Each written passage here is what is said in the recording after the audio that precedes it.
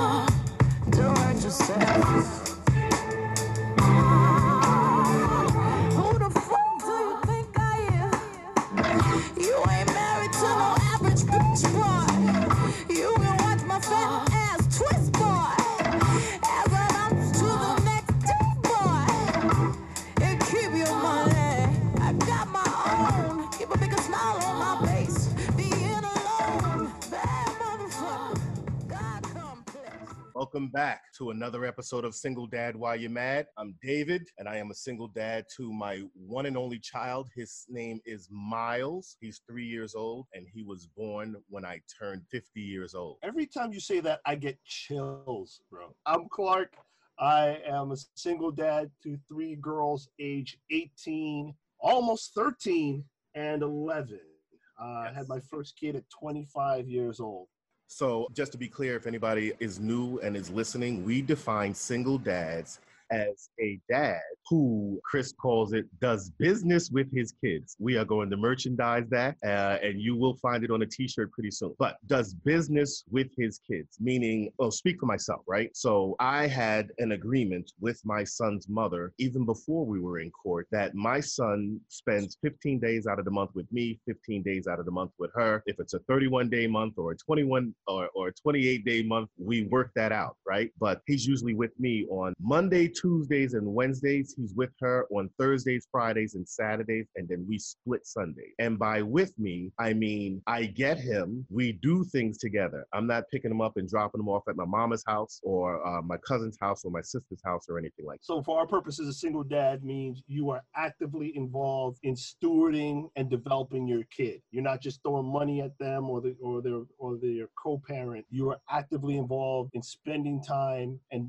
developing and raising your child. How much time do you spend with your kid, Clark? All right, so I have my daughters at least 4 nights a week, and we have a lot of flex in our situation. So if I'm traveling for work, my ex-wife will step up and keep an eye on the girls. If she's traveling for work or, she has another situation going on, then I'll do the same. So in general, 4 nights a week. Yeah, one of the other things we like to do, right, Clark, is that we like to be clear about what it is we're doing. So we like to throw out the disclaimer and let you know that, while we're sharing our opinions, we don't claim to be child rearing, dating, relationship, co-parenting, baby mama, or financial expert. We are exactly the opposite. We're learning while we're on the job. As I often say, we are flying the plane and changing the oil at the same time. And the other thing that we don't do here, because, when people see the name Single Dad, Why You Mad, right? The Why You Mad is ambiguous for a reason. We're going to get more into that as time goes on. But if you're looking for somebody to commiserate with, to hear bash your baby mama or whoever else it is, that's not what we're doing here, right? This is a place where we speak about us, and it doesn't mean that every now and then me and my child's mom is not getting along and I might express something, but that's not the goal here. The goal here is not to bash the other person. Or women in general. Absolutely. So we have a special episode today, which has something to do with our opening music. This is going to be part of our single mom's perspective. And I originally thought that this was going to be, maybe one of a 2 or 3 part series, but I think we're going to leave it open on the back end. But we have a special guest, Kim, and I'm going to allow her to correct me and tell me the name of her podcast, because she corrected me on email, and I did not go to the paper to correct it because I wanted her to do it. So what is the name of your podcast, Kim? It's Experiencing Motherhood, Single and Black. Okay. And then you have a Instagram community, right? And what is the name of that? Yes, the Instagram community is called Single Black Motherhood. Single Black Motherhood. So we're going to have a conversation with Kim in a minute. But Chris, how was your week? What did you do? Oh, my week was good. Still getting back into the swing of things at work, daddying full steam ahead, as always. A bit of an overshare. Had my first colonoscopy. Yay! Oh, my goodness. Yeah. So that was an interesting experience. So don't they put you to sleep? Yeah, they do. And I woke up and I was high as hell. But that was probably the most exciting thing that happened during the course of my week. I survived it. I'm good. And I guess this is part of being an old ass man. What went on during your week? Nothing spectacular. Enjoyed my life. Went out to dinner a little bit. Had a good time, but that's it. See, I was about to put you on blast. Like, who'd you go to dinner with? Oh God! So no. Wait. Quiet. So So we are working on an episode called the DILF episode, basically dating single dad. It's not as crass as it sounds. Kim's looking at me like, okay, right? We can get into those sort of things when we get to that episode. We'll circle back then, and I will leave names out of it. But it was there. I had to ask because the audience wants to know. I bet they do. So, the single mom's perspective. And to start off, we're going to play a little game. Is that all right, Kim? That is fine with me. Okay, we're going to play a word association game. So we're going to do that as a bit of a warm-up. We're going to throw out some words at you. You'll get an opportunity to do the same. But we're going to throw out some words, and you're going to tell us the first thing that comes to mind. Is that cool? Okay. All right. Am I going to go first? Yeah, go for it. All right. Pregnant. College. Baby daddy. Do I write laugh or do I write an actual word? Challenging. Abortion. Choice. Motherhood. Priceless. Marriage. Commitment. Romance. Love. I'm done. Oh, I love the pause when she got the baby daddy. It's like, keep it clean. Keep it clean. How do I keep it political here? All right. So I'll start off with love. A 4-letter word. Dating. Challenging. Can I use that twice? You absolutely can. Money. Choices. Can I use that twice? We're flexible here. Okay. Peace. Everything. The future. Unlimited opportunities. Ooh, I like that. Do you have a couple words for us? Sure. I guess I can go with you first since you're talking. So love. Fatherhood. Children. Challenging. Career. Source of income. Passion. Fatherhood. Use that again. Purpose. I'm sorry. What'd you say? I said purpose. Purpose. To not leave permanent damage. Okay.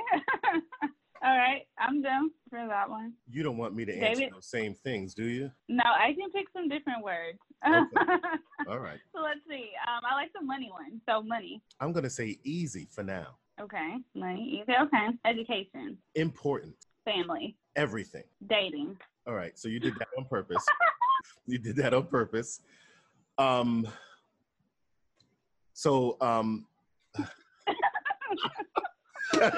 wish the audience could see the discomfort. Yes. So I would really like to bring that up again if y'all gonna push the issue, right? Challenging. I'm gonna use who had the word? You had the word. We all use challenging. Right. I'm gonna use that also. Challenging. Communication. Paramount importance. Commitment. So, what? So when I hear that, right, I naturally assume that you're talking about dating again, right? And I don't know why y'all doing this to me. Why y'all picking on me is what I don't get. But if it has to do with dating, I do not know what to say to that, right? But if it has to do with my kid, I'm gonna say everything. Fair enough. I'm done. So, oh God. So I think we did this little warm up as a way to get to know each other a little bit, see how what's at the top of her mind, and I think it also makes sense to have Kim introduce herself a bit further. So she introduced her podcast, she introduced her IG, but maybe it makes sense to have her share a bit of her story. In our first episode, it was called "How the Fuck Did I Get Here?" I guess it makes sense to ask you the same question, Kim. How the fuck did you get here? Starting off with the best of intentions. And when we say that, what we're really saying is, and this was something that Clark regularly talks about, with the best of intention. There's a child coming, or even before a child is coming, you make plans for your life. You say, okay, and not everybody does, but you have the best of intentions. Speaking for me, my girlfriend at the time got pregnant. I say, okay, this could lead into marriage and more than one kid and a house and a dog and all of those sort of stuff. So I believe I had the best of intentions. With the best of intentions, how the fuck did you get here? So being that I wasn't older, when I had my daughter, I didn't have sort of the best intentions in mind. When I got pregnant, I didn't want to be pregnant, So her dad and I, we tried to work it out as best we could. And long story short, I want to say when she was around 1 or 2, I made the decision to end the relationship for what we thought was a relationship, I suppose. And so maybe months later, I decided to move and basically start over. I talked to him about moving. He didn't really have anything to say. And so here we are in Houston today. We left Mississippi almost 4 years ago now. So when you say we, are you talking about you and your child's father, or just you and your child? No, just my daughter and I. Yes. So with the best of intentions to provide a better lifestyle for the both of us, because I felt like there I was sort of stuck. I wasn't growing professionally. I had just graduated college like last year. Didn't really feel like I could use my degree there. And so, yeah, I thought like the best thing, since I wasn't really getting any support from her dad as far as like, you know, helping out other than financially. Like, he did do his part financially, but other than that, it was practically non-existent. And so I just thought, like, with the best intentions in mind, that I had to change my environment to sort of prosper, for lack of better words. All right, so now I'm actually going to ask you to back up just a little bit, probably a whole lot. Both Chris and I have listened to a couple of episodes on your podcast. Bring us back to the beginning. You went over to your child's father's house after a night out and go. So it was my 21st birthday, actually. I went over, you know, to his house, and that was the night I actually got pregnant. So fast forward, I think I was in New York, actually, whenever I found out. I didn't have a period, and I was like, okay, maybe this is just happening. Like, it's going to come next month, right? It did not come next month, and I'm still in New York, and I'm like, I don't want to ask somebody to bring me to the store, because we lived on this federal lab base. And so we had to use a bus for transportation. So I had no car. Only thing I had was a bike, and you couldn't really like bike to the grocery store because the area was like super rural. So I just told him like, hey, I'm pregnant. And he really didn't have much to say. He already had a kid in high school, by the way. So he really didn't have much to say. I got back home to Mississippi like August, because this was like maybe June or so. So I got back in August. So you were in New York working while going to school? You were going to school in New York also? I was doing a summer intern. You were doing, okay, so you were doing a summer intern. You went out for your 21st birthday. Your child's father lived in New York also? No, so this was my 21st birthday was in May, right? Uh-huh. So my 21st birthday was in May. So at the beginning of May. So at the end of May, it was when I went to New York. Okay, all right. Oh, so you were in Mississippi. Okay. You were hanging out. Yes. And then you didn't realize you missed your period until you went back to your summer intern in New York. Yes. Oh, my goodness. By yourself. Okay, go ahead. All right. Yeah. Okay, so yeah, I let him know, and he really didn't have much to say at all, you know. So we didn't talk about anything. So you know how you said you guys have a conversation? We didn't really have a conversation. But you called. I was 21 at the time. How old was he? 21 as well, and he was turning 22 the next month. So you called him to say, I think I'm pregnant. Yes, I'm like, hey, I haven't had a cycle, you know, like I didn't have it last month, and you know, now I haven't had it again, so I might be pregnant. Like, he never said, like, you know, well, you just go get a pregnancy test whenever you go to the store the next time or whatever. I was, like, in denial. I kept saying, like, this is not happening to me. Like, I'm not pregnant. I didn't want to take a pregnancy test. And so I didn't take one until I got back to Mississippi. And how, and how far away? Yeah, how far along was that then? How many cycles I was had you like 2 months at that point, you know. Okay. Yeah. The call to your child's father, how long did it take you to actually make that call? Like, were you debating, oh, should I call him? No. So no. I mean, we have this sort of, I guess, relationship where we could like talk about anything, you know. So I just called him and said, hey, like, I haven't had my period, you know. And it's funny because I was having dreams about like babies. So it was just weird. And I was talking to him about it, and it was like funny because he said he had a dream too. And it's like, yo, I cannot. I was like, Lord, I was even praying like, Lord, please don't let me be pregnant. You know, like, it was crazy. All right. So you get back. You're about to take a pregnancy test, or you're back in Mississippi and you're gonna get a pregnancy. So I'm back in Mississippi, and I tell my roommate at the time, because I wasn't living on campus. I had moved off campus, you know, before I left for the summer with this girl I knew from work. And so I was telling her like, hey, you know, while I've been gone, I haven't had a period. And she was like, oh, you need to just go take a pregnancy test. You're probably just pregnant. You know, like, she had no chill. She had 2 kids, and she was a bit older. So I took the pregnancy test, found out I was pregnant. So then, like, I had all these sort of thoughts, and like I said, I was in denial, right? So I even considered, like, going to an abortion clinic, because I'm like, at this point, like, I'm trying to take care of myself. Like, how am I going to take care of a kid, you know? And so I was like, what year were you in school? How far along were you in school at the time? this was the summer before my junior year.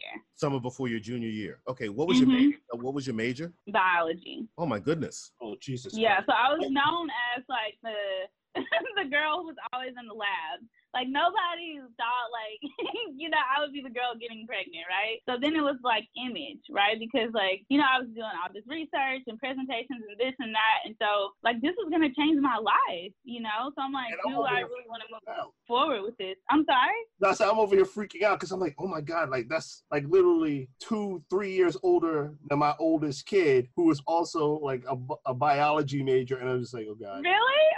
Yeah, I'm having a minor meltdown over here. Yeah, but she has you. Like, I didn't have my dad to go talk to, you know, to say, like, whatever. But anyways, so, yeah. So I'm in Mississippi. I take the pregnancy test. And now I'm contemplating, like, do I believe in abortion? Should I go check out the clinic?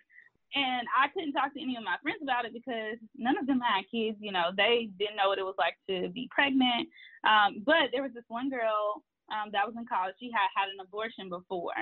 And so I was talking to her about it, and I was like, man, I really don't think I believe in it. But I'm also like, I want to go see for myself. Like, I want to go see what the clinic is like, what the environment is like. And so I went, and it was like life-changing for me. Like, some women or, you know, girls were there by themselves. Some were with their significant others. Like, they were crying. The procedure is like outpatient. So they do it there, and you can hear them like crying and stuff when it happens. You have to like watch this video that shows you about the mental effects, and it's just so much. And I was just like, yo, this is not for me. I'm just gonna figure this out. So you're going to this place by yourself? By myself, yes. At the age of 21? Yes, and in Mississippi, I don't know if you guys are familiar, but it's like still, I don't know, there's still a lot of like prejudice and like protesters and stuff like that. And so if you go and people pass by, like they will know your car if they know you, you know, because it's small. And then also like, when I heard you say that on your podcast, you said people will know your car. I'm saying to myself, I didn't understand. What are you trying to say? That I'm going to get an abortion is on the side of your car? But basically what you're saying is because people know your car, they see you driving in that abortion clinic, so they basically know you're in there. Any of your friends would know you're in there. So it's not really private, you know. And then you have these protesters outside that's like, you know, trying to tell you you're killing your baby and all these things. Like, you know, so it's really a difficult experience. And it's like mentally it's draining. Why didn't you ask maybe a family? If you're back home, why not ask a family member to go with you? My family lived like almost 2 hours away. And plus I never told them I was pregnant. She's trying to communicate it to your family. Yeah, no, I was like the only person at that time in college. Like everybody looked up to me. I'm telling you, it was this whole image thing. You know, I was always made like. So you were the first person in your family to go to college. You're in biology, so everybody's saying, "Oh my God, she's a brain. She's going to be a." Yeah. Was your plan to be a doctor? What was your plan to be a medical scientist? So like a biomedical. I heard. So she said medical scientist. I heard rocket scientist. Okay, so biology. Your family's looking at you at this great person who is gonna elevate the entire family and put us on the map, right? If you're the only one who's, you know, or the first who's been to college, and you didn't tell them. So one of the first, right? But in my immediate family, I was the first. Yeah. And is that the reason you didn't tell them, because you felt ashamed or something? Definitely ashamed. I knew they would judge me. I knew there would be like a lot of comments made. I just wasn't ready for all of that. I knew they wouldn't be supportive initially. And so just to think of all of that at the beginning and having to tell them that I'm pregnant and like all these things, I was like, I didn't want to do that. I didn't want to face that at that moment. Well, that's a lot of weight to carry at any age. But to be 21 and have to carry that kind of pressure had to be insane. Now, with your kid's father, was it more of a situationship, or were you guys like actually dating in a relationship, or was it just a lot more casual? How was that? Yeah, I mean, like we said we were in a relationship, but I mean, we're 21, you know, we don't even really know what a relationship really looks like. You know, we don't really know how to communicate effectively. Like there were so many like you know, like so many layers to that, you know, but yeah, we said we were in a relationship. Well, I'm 43 and I still don't know what a relationship is, but and the reason I ask is because, you know, as you're going through this, where was he? So I told him, like, you know, like I was considering the abortion. He really said he didn't support abortions, but, you know, like he wasn't going to be able to stop me from going, you know, like it's my body. Right. So I told him the day I was going, he didn't say like he wanted to go or whatever because he didn't support it, you know, right. So he wasn't going to be there. Yeah. And I didn't tell my friends either because I feel like even they would judge me, even though they were my friends. You know, we were all like brought up as like Christians and like Baptist churches. And so, yeah, it was just like one of those things where I feel like I couldn't really go to anybody except the girl that I knew from college that had done it already. But even with her, she had to go to another state to get it done because like after a certain point, like the abortion clinic in Mississippi won't do your abortion. Like you have to go somewhere else. So you're a millennial, right? Mm-hmm. So you would think that millennials, okay, I'm sorry. And I'm going to ask a question that I hear is often rude, but how old are you now? Is that okay to ask? Yeah, that's fine. I'm 28 now. Okay, so this was 7 years ago, right? But you're a millennial, right? And 8 years ago, I guess I always thought that millennials were like the free thinkers. Millennials were the one, you know, who were revolutionary with their thinking. But you're saying that, you know, and freedom and choice and all of this sort of stuff. But it sounds like in Mississippi, that's not the case, that people are still traditional. They are very much so still traditional. Even the millennials. Even some of the millennials. I can't speak for all of them, but yes. Okay. Like, yeah. But yourself also as a millennial, you felt at that time that same way. That right. I don't believe in abortions. It is. I was questioning my belief because I was like, do I really believe that I have a choice, or do I really believe like this is wrong, like it's like a sin, da da da da? You know, like all these questions I had in mind. Yeah, and so, then nobody to go to. Yeah, nobody to go to. Yeah, so other than the girl I knew from college. So it's one of those situations where you have a certain core belief system, but you don't know what you're going to do until your back is up against the wall. And exactly, that's it. But ultimately, you decided to keep her. So I did ultimately, and I went to God, and I was like, I don't know how I'm going to get through this, but I know like my faith is bigger than my current situation. You know, even at 21. Right. So yeah, I made it through. I made it through. Like once I was faced with the fact that I was pregnant and I was gonna have a kid, like I had to get it together. So there was no time to be like still, you know, down in the dumps because now I'm carrying this child and there's so many things that can affect the child. Especially since, you know, I felt really bad because I was in denial and I didn't want to go to the doctor, right? So I didn't go until I was like over 2 months because I was 2 months when I found out I was pregnant, right? And so maybe 2 or 3 weeks later, I had my first appointment. I found out what I was having and everything. So what was the catalyst, I guess? What was the thing where you said to yourself, when was that moment that you said to yourself, I am going to have this baby? The same day I left that abortion clinic, I was like, yo, I cannot do this. Like, I'm going to have this baby and I'm going to have to figure it out. Like, that's it. Literally the same day. But was there something that happened? Like, you know, sometimes I'll pray to God and I'll say, God, please give me a sign. And then the phone will ring or something like that. And I say, okay, that's God talking. No, I didn't ask for any signs. It was just like, you know, we had to watch these series of videos. And it was just me like seeing, you know, the women that went through the process and actually hearing their reactions from the procedure that like messed me all the way up. I was like, yeah, I can't do that. You know, like I'm going to have this kid, period. You make a decision to get the baby, go to see the doctor. And I remember listening to your podcast. You said that this doctor was great. You want to shout him out? You know, it's funny. I don't even remember exactly his name. Dr. Sims, I don't remember his first name, though. But I do recall him, like, being on the radio talking about this and that. And he was just a highly respected OB physician. Okay. Then you start getting it together with respect to, you know, going to regular doctor visits, you know, basically accepting the fact that you are pregnant. Yes. And how long before you actually told your family? I told them when I was like 8 months. 8 months? Wow. Yeah, I didn't go home because, I went to college, almost 2 hours away from from home. So I was living with this girl who I met at work, who was my roommate. And basically I was like renting out a room from her. She had a house. And so, I never went home. Oh, so you're basically hiding out. Yeah, basically.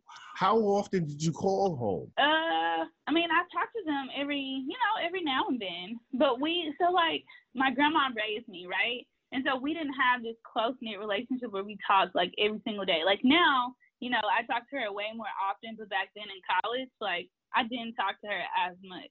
So I would just keep up the normal pace of talking to her, but we didn't really ever go deep into like, how are you really doing or what's going on or nothing like that. We never had those deep conversations. Yeah, wow. Like this is hitting me because like as a dad, as a dad who, has a kid who's starting college in a couple of weeks, it's like a light goes off in my head. Like, if you're not asking the right questions, you're going to miss a whole lot. Yeah, it's like one of those things where if you don't ask, you don't tell. Like, right. It was like, this ain't the Army. What do you mean don't ask, don't tell? That was my thought. Like, they weren't asking me and I wasn't like offering the information, I feel like at that point I didn't ask them for anything. I was taking care of myself. So I'm just playing so many scenarios in my head because like maybe 2 days ago in the grocery store with my teenage daughter, because she happened to be walking back from a neighbor's house and I happened to be walking to the grocery store, and I went to pick up pads. So I'm picking up pads and I'm like, because, my middle daughter's like, oh, we ran out. With 3 daughters, I have to keep a constant supply. And my teenager's walking next to me, and I don't remember how the subject of her period came up. She's like, yeah, I had one in July. And I'm like, wait, how long ago? Today's the 1st of August. And I'm like, oh, okay, all right, okay. Like, she's like, I'm not doing anything, right? I'm like, I don't know what you're doing, but thank you for sharing.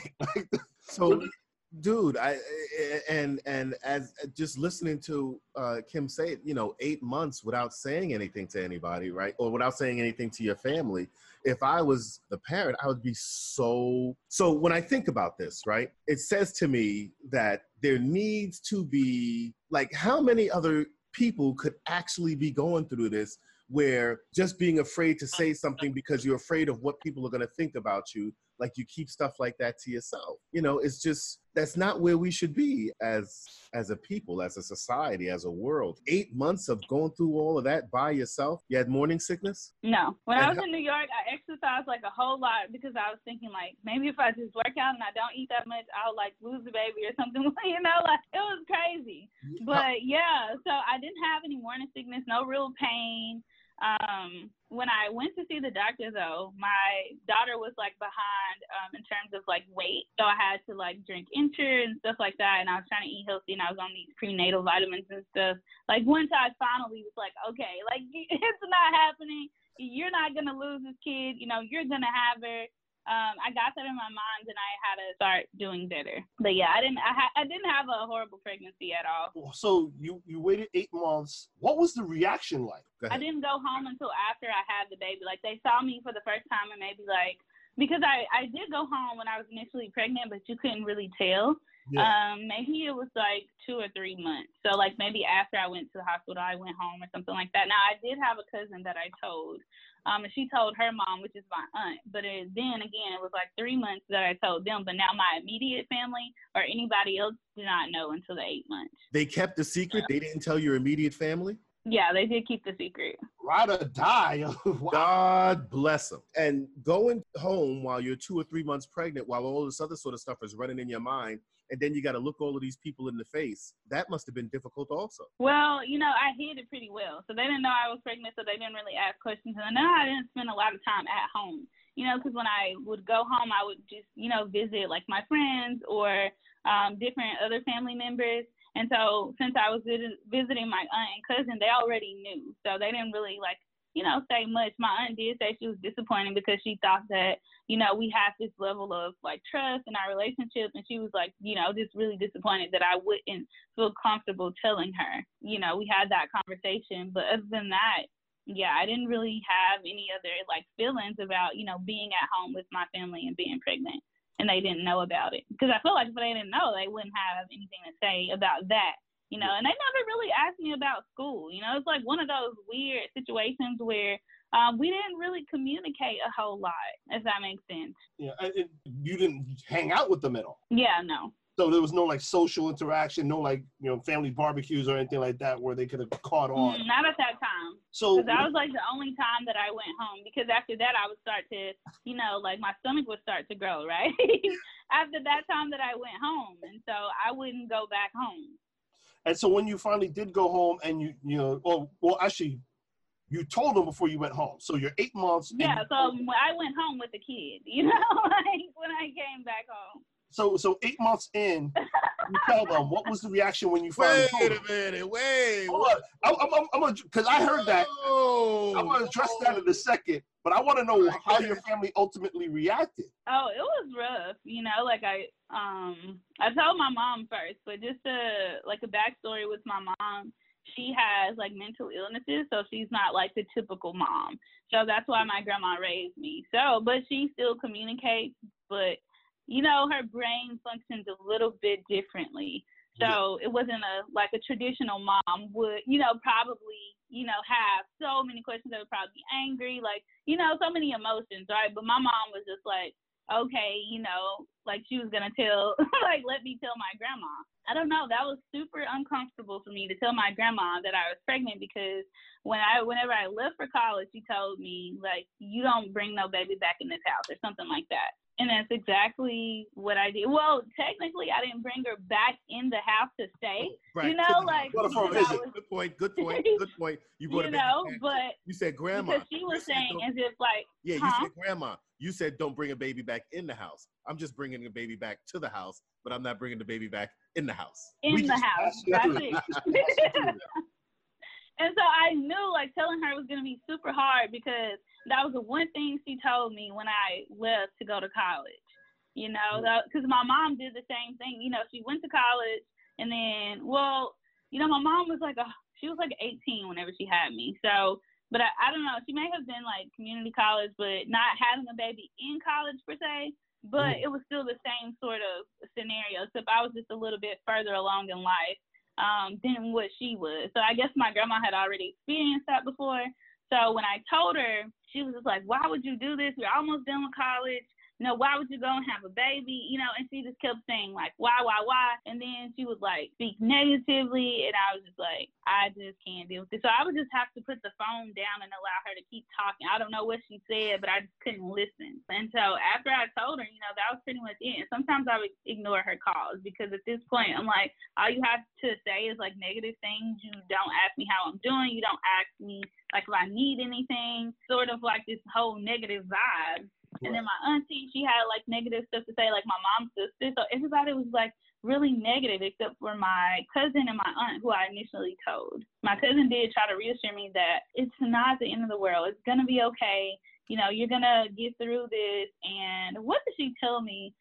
She was like, things are not going to be that much different. Are you kidding me? But she had never went to college, so she didn't know how it was to go to school, be this girl who like everybody looks up to. You know, they think I'm so smart and I'm doing this and doing that. But, you know, now I'm pregnant, people look at me a whole different way. Like even my mentor at the time, she had sort of like stopped talking to me.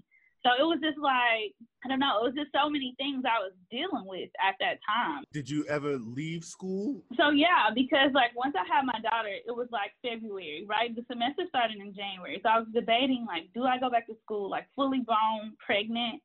And then I figure out how to navigate like, okay, who's going to keep my baby? Like I can't really afford to put her in daycare at this moment, because I didn't even have a full-time job. I was serving tables at night. And so I was like, how am I going to do this? You know, how am I going to go back to school? And, you know, my family's not here. I don't have anybody else. And it never crossed your mind? It never crossed your mind to reach out to your child's father and look and get support from him? Or you did and they just did, and he didn't respond? No, I mean, he was there, but he didn't really have a job either. Like we were both just in college, like you know, so I didn't feel like I could even ask him like, hey, I don't know. We didn't really have those conversations. It's weird. I was just thinking through this, like, as if I was in this alone, you know, like how it's going to affect me. So, yeah, I didn't go back to school that semester. I ultimately decided, like, you know, I want to breastfeed my daughter. I want to be there with her during those first initial weeks. So I don't want to have to because my grandma was saying I could leave her there and then I could just come on the weekends or whatever. But I'm like, I can't, breastfeed her like that. I can't, pump so far away. So that's just not going to work. And so anyways, yeah, I did not go back to school in January. And so I tried to go back in the summer, but I only needed 2 classes. I think I needed to finish micro and physics. And so, yeah, they weren't offered. And I had to wait until the following year to go back. So I took a year off from school and I basically worked. I found a job in HR for this nonprofit company. And so I was doing that full time and still working at the restaurant at night. And then I had moved in with her dad during that time. So you guys were cohabitating during the first year of her life? Yes. But the baby was with grandma during the week. She came back. Yeah, she was with grandma. So whenever, before I had found a job, I had to take her there while I was still working at the restaurant because we didn't have anybody to keep her at night because he was working at night too. And so until I figured it out, I had to leave her with my grandma for some time. How old is the baby at this time? She was maybe 3-4 months. So I would go to Mississippi and I would get her and I would bring her back for the weekend and then I would bring her back. I mean, not Mississippi, but where we lived. And so I would bring her back. And that was what I did until I found a full-time job. How much assistance did you get from your co-parent with respect to picking up, dropping off, feeding, changing diapers, that sort of stuff? Not much. Even though we were living together, it was every now and then he would change a diaper. But for the most part, I did everything. Did you feel like you had to do that because you were the mother? Did you automatically feel like the onus was on you to take care of the immediate needs of the child? Or is that simply because he was just not the type of person to do that? Yeah, I just think it was he just wasn't the type of person to do that.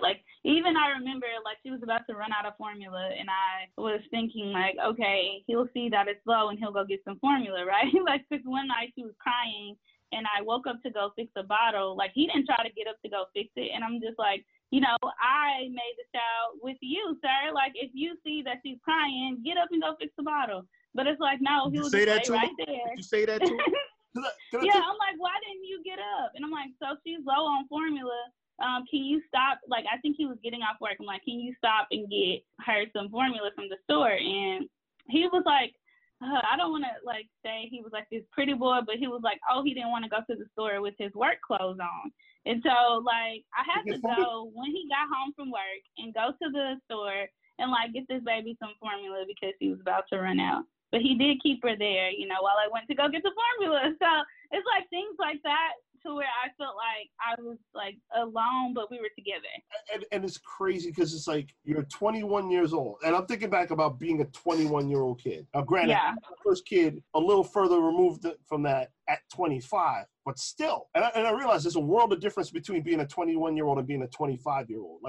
You just it's a lot different. Your biology and your brain function completely changes over those handful of years. But damn, son, and I realized also as I look at the nature and the nurture of it as well. Depending on how he had a kid already at this point at a young age, and probably that's a telltale sign that he probably wasn't involved very heavily in the rearing of that. Yeah, he wasn't. Then you fast forward, you're in this situation. Were you raised around kids? Did you spend a lot of time around children? Because one of the things, conversations I have with a lot of dads is, as they're growing up, their first entree into dealing with a baby is when one shows up. So they've never had to change a diaper. They've never had to feed a baby. They never had to hold a baby. They've never had the experience. So it's shit, I'm gonna just let her do it because I don't want to break this or mess this up. So, yeah, and he did mention that she was so small, he would help out more when she got bigger. But I'm that doesn't make sense. Right. Is that what it's a very male fear. Wait, is that what he said? No, I'll help out more when she gets bigger. She's was she's right just now? So, because I would fuss, you're not doing enough, or you could do this, you could do that. But he's she's just so small. That would be his excuse. But I'm like, this is your kid. Like, I've heard that so much. Like, I never had that fear. And I also grew up in a household where I had 2 siblings after me, a ton of little cousins. So there were always babies around. And I was always like handling babies, changing diapers, that kind of thing. So I didn't have that fear. That goes a long way. That goes a long way. Absolutely I had the same thing. Yeah. At the age of 10, I had nieces and nephews running around all the time. So yeah, that goes a long way. Yeah, but so like for a lot of dudes who don't have that, who don't have that exposure to babies, it's frightening as hell. It's because it's like in your mind, you're like, I'm gonna break this thing, and there's no replacing it. Like, oh my God. And the interesting thing is, as you're talking about like the formula situation where like he should notice that there's formula. Right, he should notice. But if he's not feeding her, he's not gonna notice. But if I tell you that the formula is low and she's about to run out, and you could just stop and pick some up on your way home. There's no excuse in that. Like, I'm not driving past the store knowing my kid don't have food. Because I got my work clothes on and I don't want to go into the store with my work clothes on. I have no idea what that is. Maybe that's just I have no idea. Like he worked at the time he worked at like this prison, so he had his like, security uniform on, I suppose. Yeah. So maybe, I don't know what was going on mentally. Like that he didn't care to be seen in his like work clothes. I don't know. So he came home. So he came home. He kept the baby. He came home. Yeah, and then you went to the store. And I went to the store to get the formula. Did he ever actually go to the store to get formula ever? Yeah. Oh, okay. Because I was thinking maybe he had an issue with getting formula, like being seen buying formula. Like I got an issue being seen buying maxi pads. God bless you, Clark. Yeah, I got 3 sisters. Like, I got over that real quick. Right. So you said you left off with they didn't know you were pregnant till 8. What was your delivery like? I heard you talk a little bit about that in your podcast. Tell us what delivery was like. You go to the hospital. You start having labor pains. You go to the hospital. Go ahead. Okay, so what was the actual delivery of the baby like? Yeah. Yes. Okay, so I was at my friends or my roommate's house. And it was like, I don't know, earlier that day, I had been having pains. Like, I felt like my stomach was cramping. And I was like, I just, I've been cramping so much. I don't know what is happening. I feel like I'm constipated. I can't get any relief, And she was like, Kimmy, I think there may be something up. Like, you should call the doctor. And so, here I am. I'm like, at this point, I'm maybe like 36, 37 weeks, almost like, full term. And so I called, and I think it was like the nurse practitioner or something. I was explaining to her like what I was feeling, and she told me I don't know if she told me to like sit in some warm water, or if I really thought I was constipated, then maybe I should take something for it. And I was just like, okay, she probably doesn't know what I'm feeling. So I called my friend back because she's had a kid. At the time, she was a girl in college that I knew. And so I called her, and she was like, I think you should just go to the emergency room. And I'm like, no, it's fine. I'm just going to try to see if I can get some sleep. And so this was around like 7 or 8, right? And so I hung up with her, and I tried to like take a nap, and I could not get comfortable. So I sat on the floor by the bed. And I tried to just like sleep with like my head up, and I just couldn't get comfortable. And so finally I fell off to sleep, and then I woke back up, and then immediately my water broke, and it was around, I don't know, like 11 something at night. And so my friend was gone, like my roommate, she was gone. And so I called her, I said, hey, my water just broke. Like, how far are you away? Apparently she wasn't planning on coming back home that night. Oh. But yeah, so I was like, she said she was up the street though. So I was like, okay, well, I'm about to start getting my stuff together. Can you like be back? And if you can't be back in like the next 10, 15 minutes, then I'm just going to go to the hospital. And so she was like, just wait, I'll be there. And so, I don't know, maybe like 15 minutes she made it. And I was about to get in my car. And so she took me, and then I called, my child's father to let him know. And so he met us at the hospital.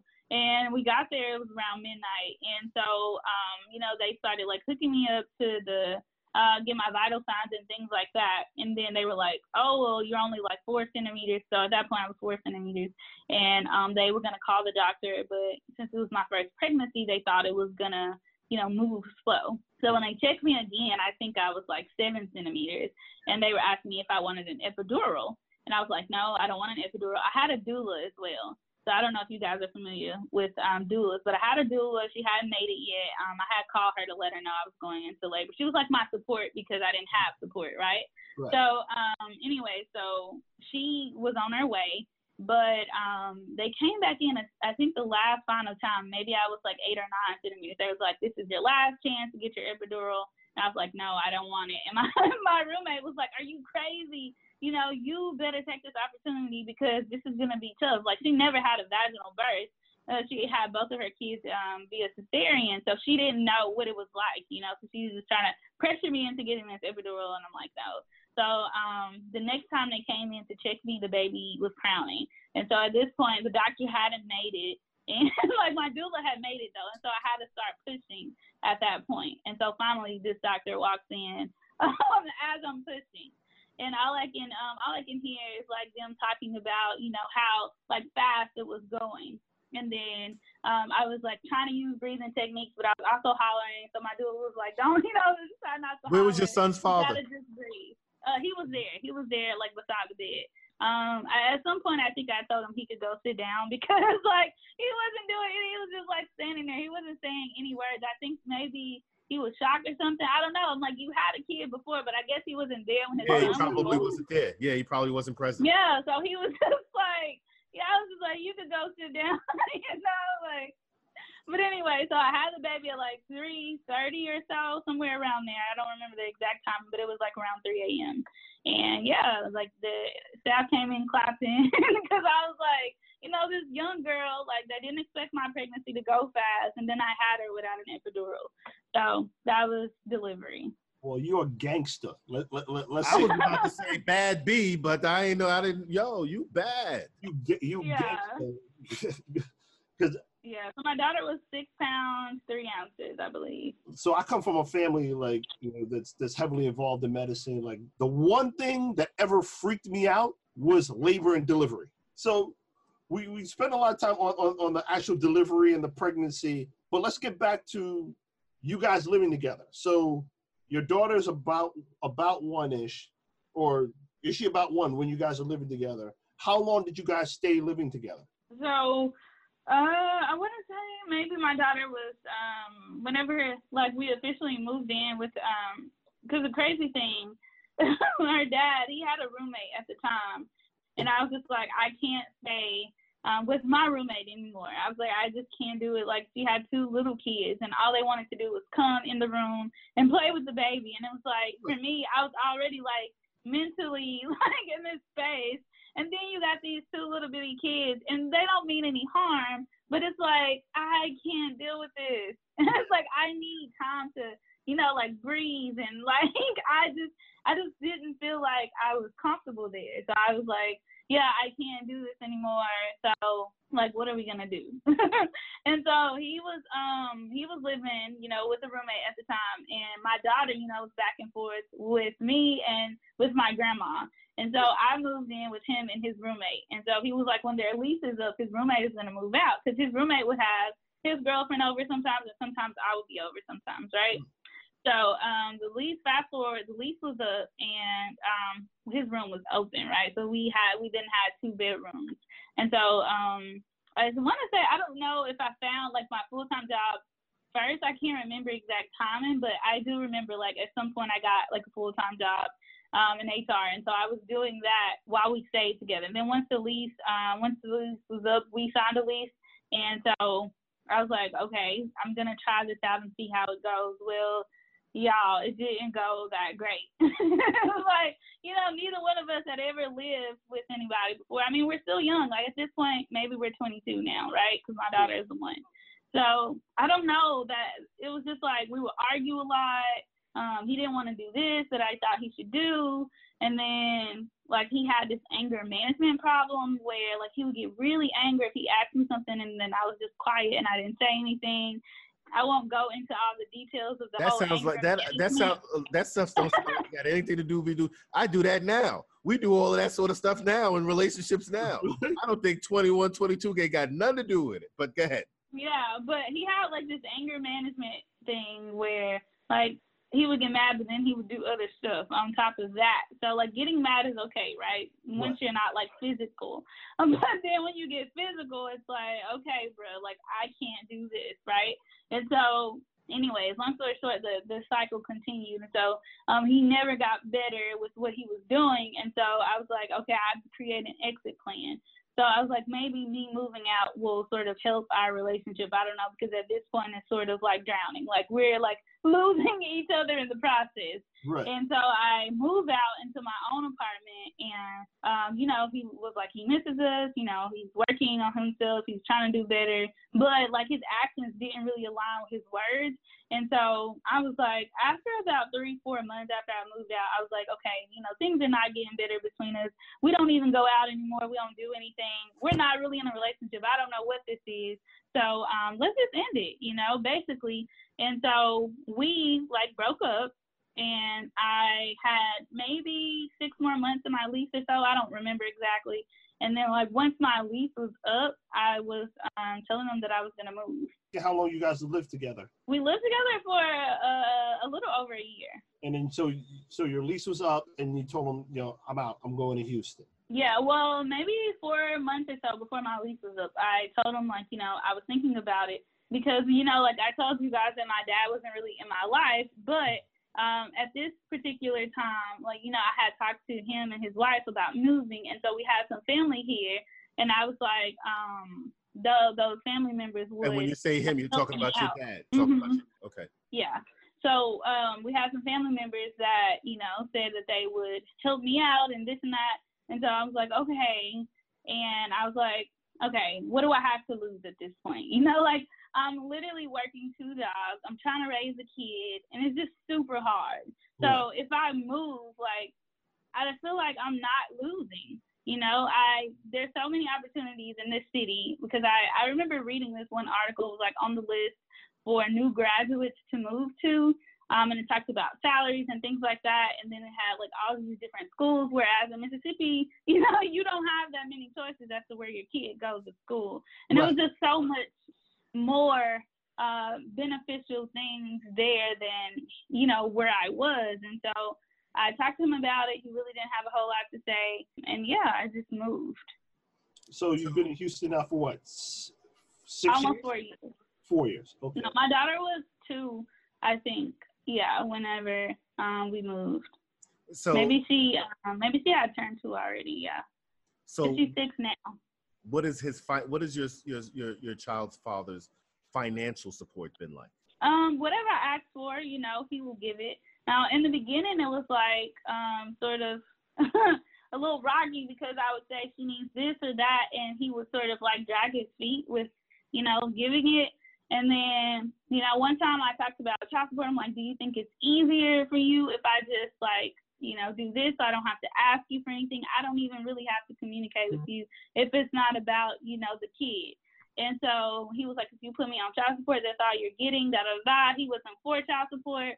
And so he said, you know, he would do better and I wouldn't have to ask him for anything. And so we went through that whole stage for maybe a year or 2. And then like today, fast forward to today, like I don't really have to ask him for anything. Like whatever he's responsible for, he does do, you know. Good for you. So, but he's not on child support today. So, I was just thinking in terms of his interaction with your daughter. Like currently or like in the past? Well, I would say currently. Well, actually, if it was different in the past, why don't you tell us what it was like in the past and where you guys are now? Okay, so in the past, like just say growing up, you know, he would work, and after he would get off, he would, you know, if we were living together, he would spend time with her. But like once I moved out, it was sort of difficult. You know, when I would work at night and he would keep her, he would have that time with her because he had to keep her. But outside of that, like on the weekends and stuff, he never called and said, like, I want to come get my daughter, I want to come visit, or, you know, spend some time with her, none of that. And then, of course, once we moved, it's like we're in 2 different states now. So I'm like, you know, I have no problem with meeting you halfway if you want to, you know, get her for some time. She was like 2 or 3, so it's like she doesn't have to go to daycare. It's okay. Like if you want to get her for some time and, you know, spend some time with you and your family, I'm totally fine with that. That never happened. He might have saw her like 2 times during that year that we moved. And then the next year, I don't know what happened, but like last year he was deployed, and so he didn't see her at all that year. And this year, so far, he did come to Houston to visit her, but he has saw her like once this year. But there's no FaceTime, no FaceTime or anything? He does FaceTime occasionally, so it's not a consistent, like FaceTime. So yeah. So he's in the military now. Well, he's reserved. He's reserved. Okay. Yeah. Mm-hmm. And he has a kid from a previous relationship. Does he have a relationship with that kid? So I think like whenever I moved, he moved back home, and he said like I guess the goal of him moving back home was to be like more active in his son's life. But I don't really know how that is going, to be honest with you. I think maybe at first he was going to try to do like a better job, but then maybe he sort of fell off, because I do remember him saying like he would go up to the school and talk to his teachers or things like that. But I don't know now. Like we don't really, talk about his son. I don't really communicate with him much at all anymore. That was going to be my next question. I was wondering like whether or not his son and your daughter had a relationship at all. Not really. My daughter, she recently asked for his number, and like he gave it to her. So my daughter, she really, even though like she never talks to them that much, she still has this like desire of like, having a relationship with them. Even though she's only 6, she asked her dad for her brother's number. It's like, why should she have to ask you? Why should you as the father? She's 6, so she knows more than you about building these relationships. But anyways, yeah, so they don't really have a strong relationship, but I do remember recently my daughter asked. What is his relationship like, if you know at all, with his dad? He talks to his dad. I don't know, though. I know growing up, because I did ask about childhood, his dad was like in and out. Like he would sort of do what he wanted to do while the mom was there taking care of the kids. And his dad, I think he paid all the bills or whatever, but he sort of did his own thing initially. And then maybe now I guess his dad is better, but initially he was sort of doing his own thing and taking care of the bills, and the mom was at home taking care of the kids. So that's the type of like environment he grew up in. That sort of traditional, dad's the provider, mom's the nurturer type deal. And you were saying that your dad was not really in your life when you were younger, but as you got older, you and your dad have nurtured a relationship? No, so growing up, when I say he wasn't really involved, he was sort of like in and out. So, he lives in New Orleans, we live in Mississippi, and he would like say he would come visit us on the weekends, but he wouldn't show up. Or wait, you said us. You have brothers and sisters? My brother and I. Okay. Yeah. Okay. So my mom has 2 kids. So it's my brother and I. So he would say he would come get us, and sometimes he wouldn't even show up, and he wouldn't call to like apologize or say anything. But then sometimes he would actually come get us and bring us back to New Orleans and spend time with us, or drop us off at his mom's house. That was pretty much childhood. And then whenever I went to college, we had fell completely off. Like we didn't communicate at all. And I think before I got pregnant, maybe we had started like talking, and then we fell off again. I think I was actually talking to him about getting money for New York, because I was like, nobody else is trying to help me. I need like X amount of dollars for my plane ticket. And he said like he wanted to be a part of my life. He wanted to help me out. And so that was the one thing I was asking him. I was like, I have half the money. Can you help me with the other half? I didn't even ask him to buy the whole ticket, And so he was like, yeah, I'm going to send the money for you on this day. And I never got the money, and I never heard from him again. And so we kind of like completely fell off.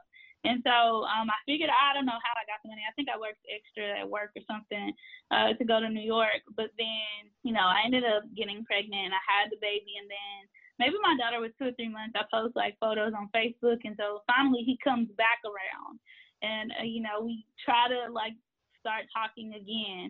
And then, we talk about me moving and things like that. And so we try to, again, work on this relationship. But at this point, I think it's too far gone, because he thinks that I'm still this kid that he wasn't really a part of life. And he wants to sort of control what I do, or you should do this or you should do that. And then when I have things that, I'm like, no, that's not what I'm going to do. Or, make decisions as an adult he doesn't agree with. It's like a problem. And so we couldn't ever come to like this common ground. And I felt like he couldn't really communicate as a father, as a man. He would just always like go back to the past and tell me that I had this sort of like block because, you know, he wasn't there. I was like, no, I'm totally over that. Like, we're moving forward.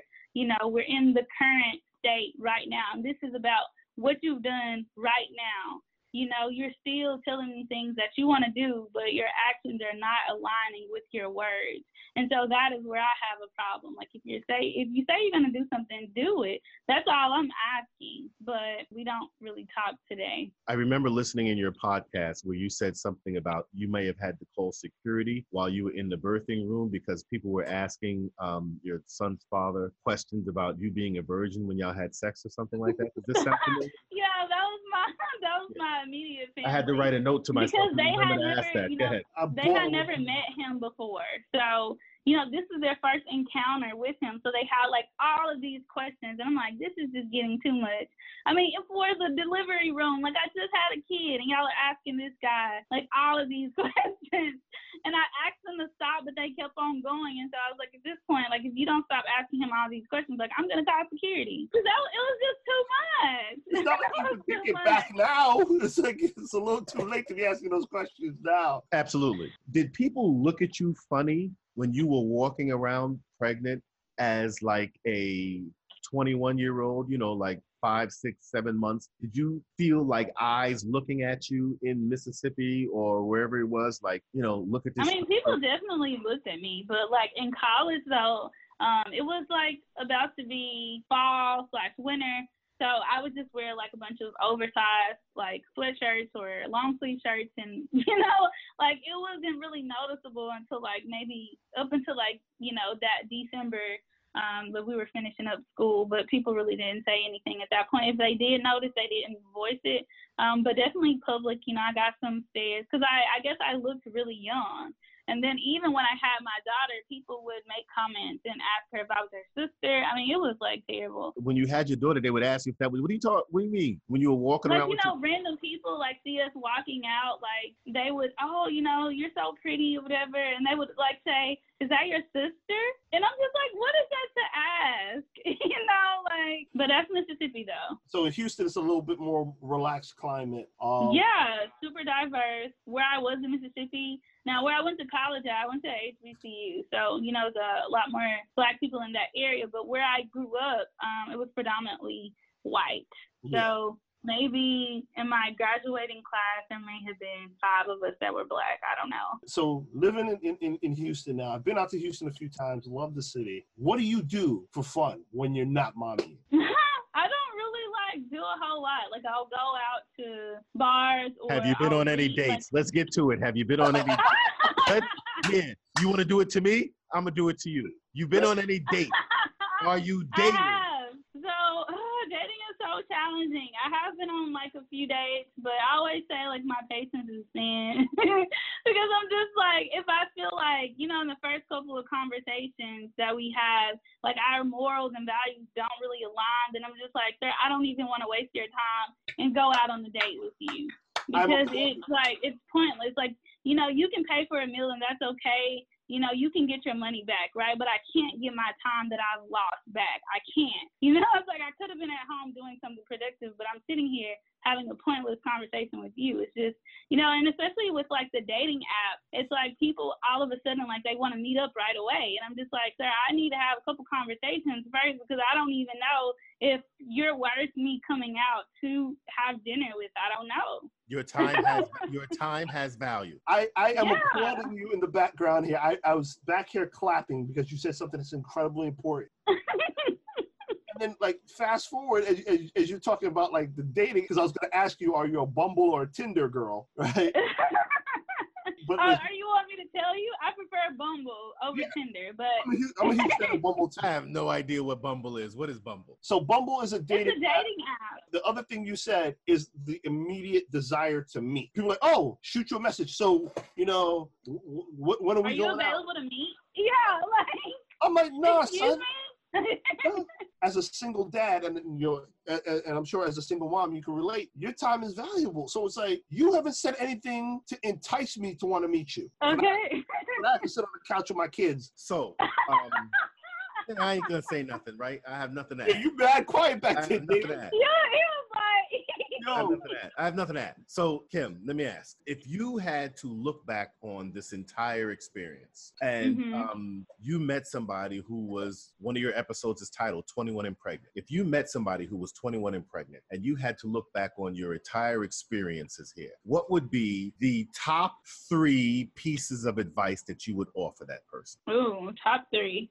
So one is find a support system. Like now in this day and age, there are so many communities out there. Like I had no clue, this whole single mom community existed, or, moms in general. There's Black moms, there's white moms. Like there's so much information out there. So many people you can connect with. There's Meetup, Facebook, Instagram, use the hashtag.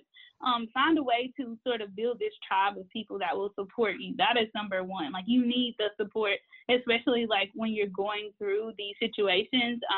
Communicate. I feel like a lot of times I became silent and I had all of these thoughts and feelings, but I wouldn't share them. I wouldn't talk to anybody about them. So that is definitely something I would recommend doing. And 3, let's see. My final piece of advice, just know that your situation is temporary. It does get better. I feel like a lot of times people think, I'm in this dark place and I'm never getting out of it. I can't ever do anything. Just know that, your situation is temporary. Be grateful for the things and the people that are in your life. And, that's it. I think those are maybe the 3 most important things. Looking back as like if I was talking to a 21-year-old. And then if you do have support system, like really appreciate them and thank them as often as possible, because they don't have to help you, and they your kids are not their responsibility. People say like when you're 18 you're grown, but you're really not. You think you're grown, but mentally, like there's still a lot of stuff that's happening. Even at 21, I feel like I didn't have all the tools that I needed, and if you don't have like family or anybody, like I am an advocate for therapy now. I go and I talk to my therapist, and now I have developed like this sort of toolbox. So when I get in these places of like, discouragement, or I don't feel like I'm where I should be, then I know how to deal with those thoughts. No, that's it. That's huge. I want to invert what David asked. As a single dad podcast, we have a lot of single dads listening, and I know they definitely hit him between the eyes, Chris. Hit him between the eyes, man. They definitely don't have, in a lot of cases, the rapport where they can have the give and take with the mothers of their kids and have direct and open dialogue. So if there were 3 things you could say to the single dads out there, 3 pieces of advice you can give them, what would they be? Hit him between the eyes, Chris. Kim, so one, I would say leave your emotions. Go hard. One, I would say leave your emotions out of this. I know it's hard, and I'm not saying like treat your kids like a business, but what I am saying is that again, leave your personal feelings out of this. This is about the kid, especially if you're a single dad and you're trying to communicate with the parent. Like you have to be intentional about those conversations. Don't venture off into like how you feel, or allow her to talk about how she feels. Like try to stay focused on the kid. That is like number 1. Number 2, be accountable and responsible. That woman did not make that child by herself. You have a responsibility as a father. Do what you have to do, period. Number 3, there's just so much. Yeah.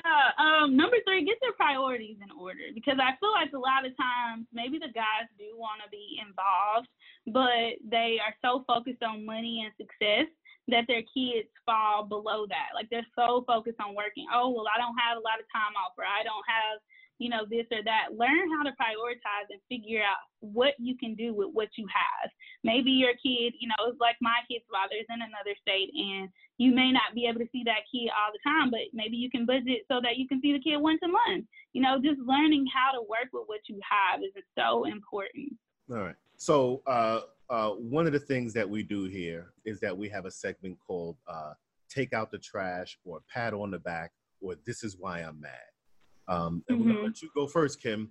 If you want to take out some trash, or you want to pat somebody on the back, or you want to say, this is why I'm mad, now's the time to do it. Go ahead.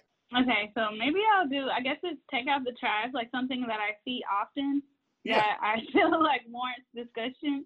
So I feel like a lot of times people use their kids as excuses. So it's, I guess from a mom's perspective, it's like the moms will always be like, oh, well, I can't do this because of my kid, or I can't do this because of, I got to do this for my kid. And they sort of like lose themselves in the process. I don't know if that really happens with guys. I feel like maybe you guys have more flexibility. I don't know.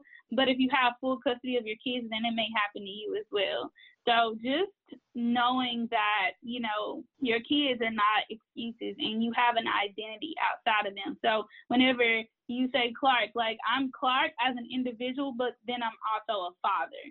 Like, your fatherhood is not your whole entire life, because what happens after the kids grow up and they do what they want to do, and then you're stuck trying to find yourself again. So that is my thing. Like, stop using kids as an excuse. How about you, Chris? You got anything? No, I don't think I have anybody I want to drag this week. How about you? So, sitting here listening to Kim, I think I want to pat two people on the back. And the first person I want to pat on the back is you, because I think that you have done an amazing job. Oh, thank you. I listened to you speak from how you sounded before, speaking in your former voice, what you were going through then. And then I listened to like the words that you use now, and I am thoroughly impressed. It's growth.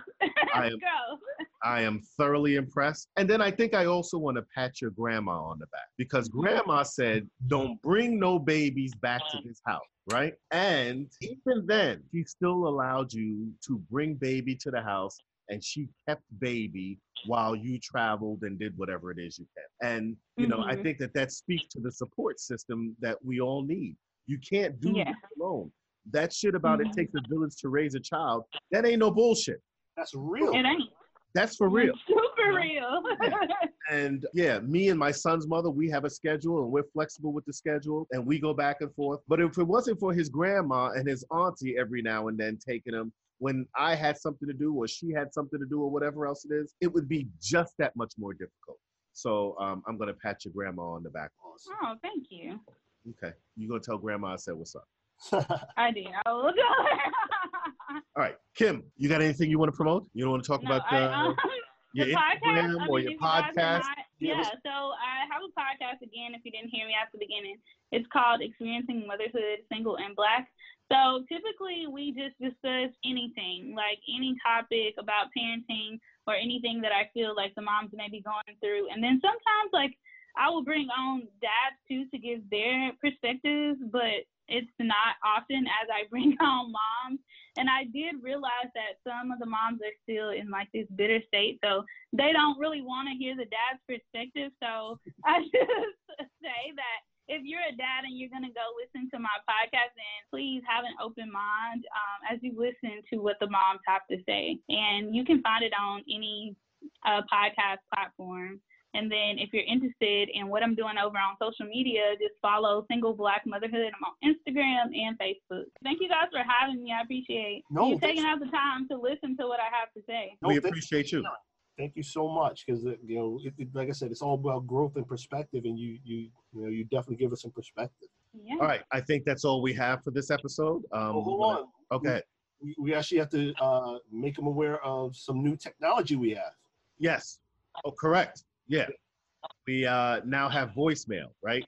So if you're feeling a certain way about something we said or something we didn't say, you want to comment on something that Kim said,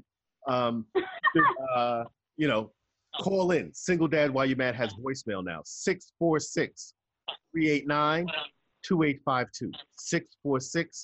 646-389-2852. And we may even play your message on the next episode. Chris, call to action. Sure. So thank you again, ladies, gentlemen, and consenting adults for joining us. We're going to see you in about 2 weeks. But until then, make sure to follow us on Instagram at singledadwhyyoumad.com. Visit us at our website, www.singledadwhyyoumad.com. Make sure to subscribe, comment, rate us, and review us on all the major podcast listening forums. Thank you so much for our 1,000+ subscribers, and for those of you who follow us on IG. Make sure to tell a friend.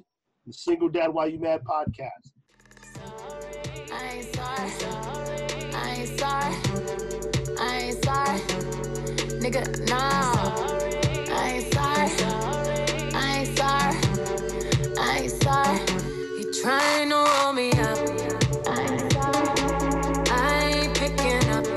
I ain't sorry. Headed to the block. I ain't sorry. I ain't thinking about you. I ain't sorry. Me and my ladies sip my juice a cup.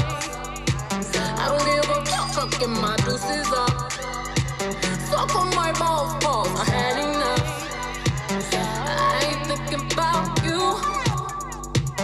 I ain't thinking about middle fingers up, put them hands high, waiting in his face. Tell him boy bye, tell him boy bye, middle fingers up. I ain't thinking about you. I ain't sorry, you. I ain't sorry, you. I ain't sorry, I ain't thinking now.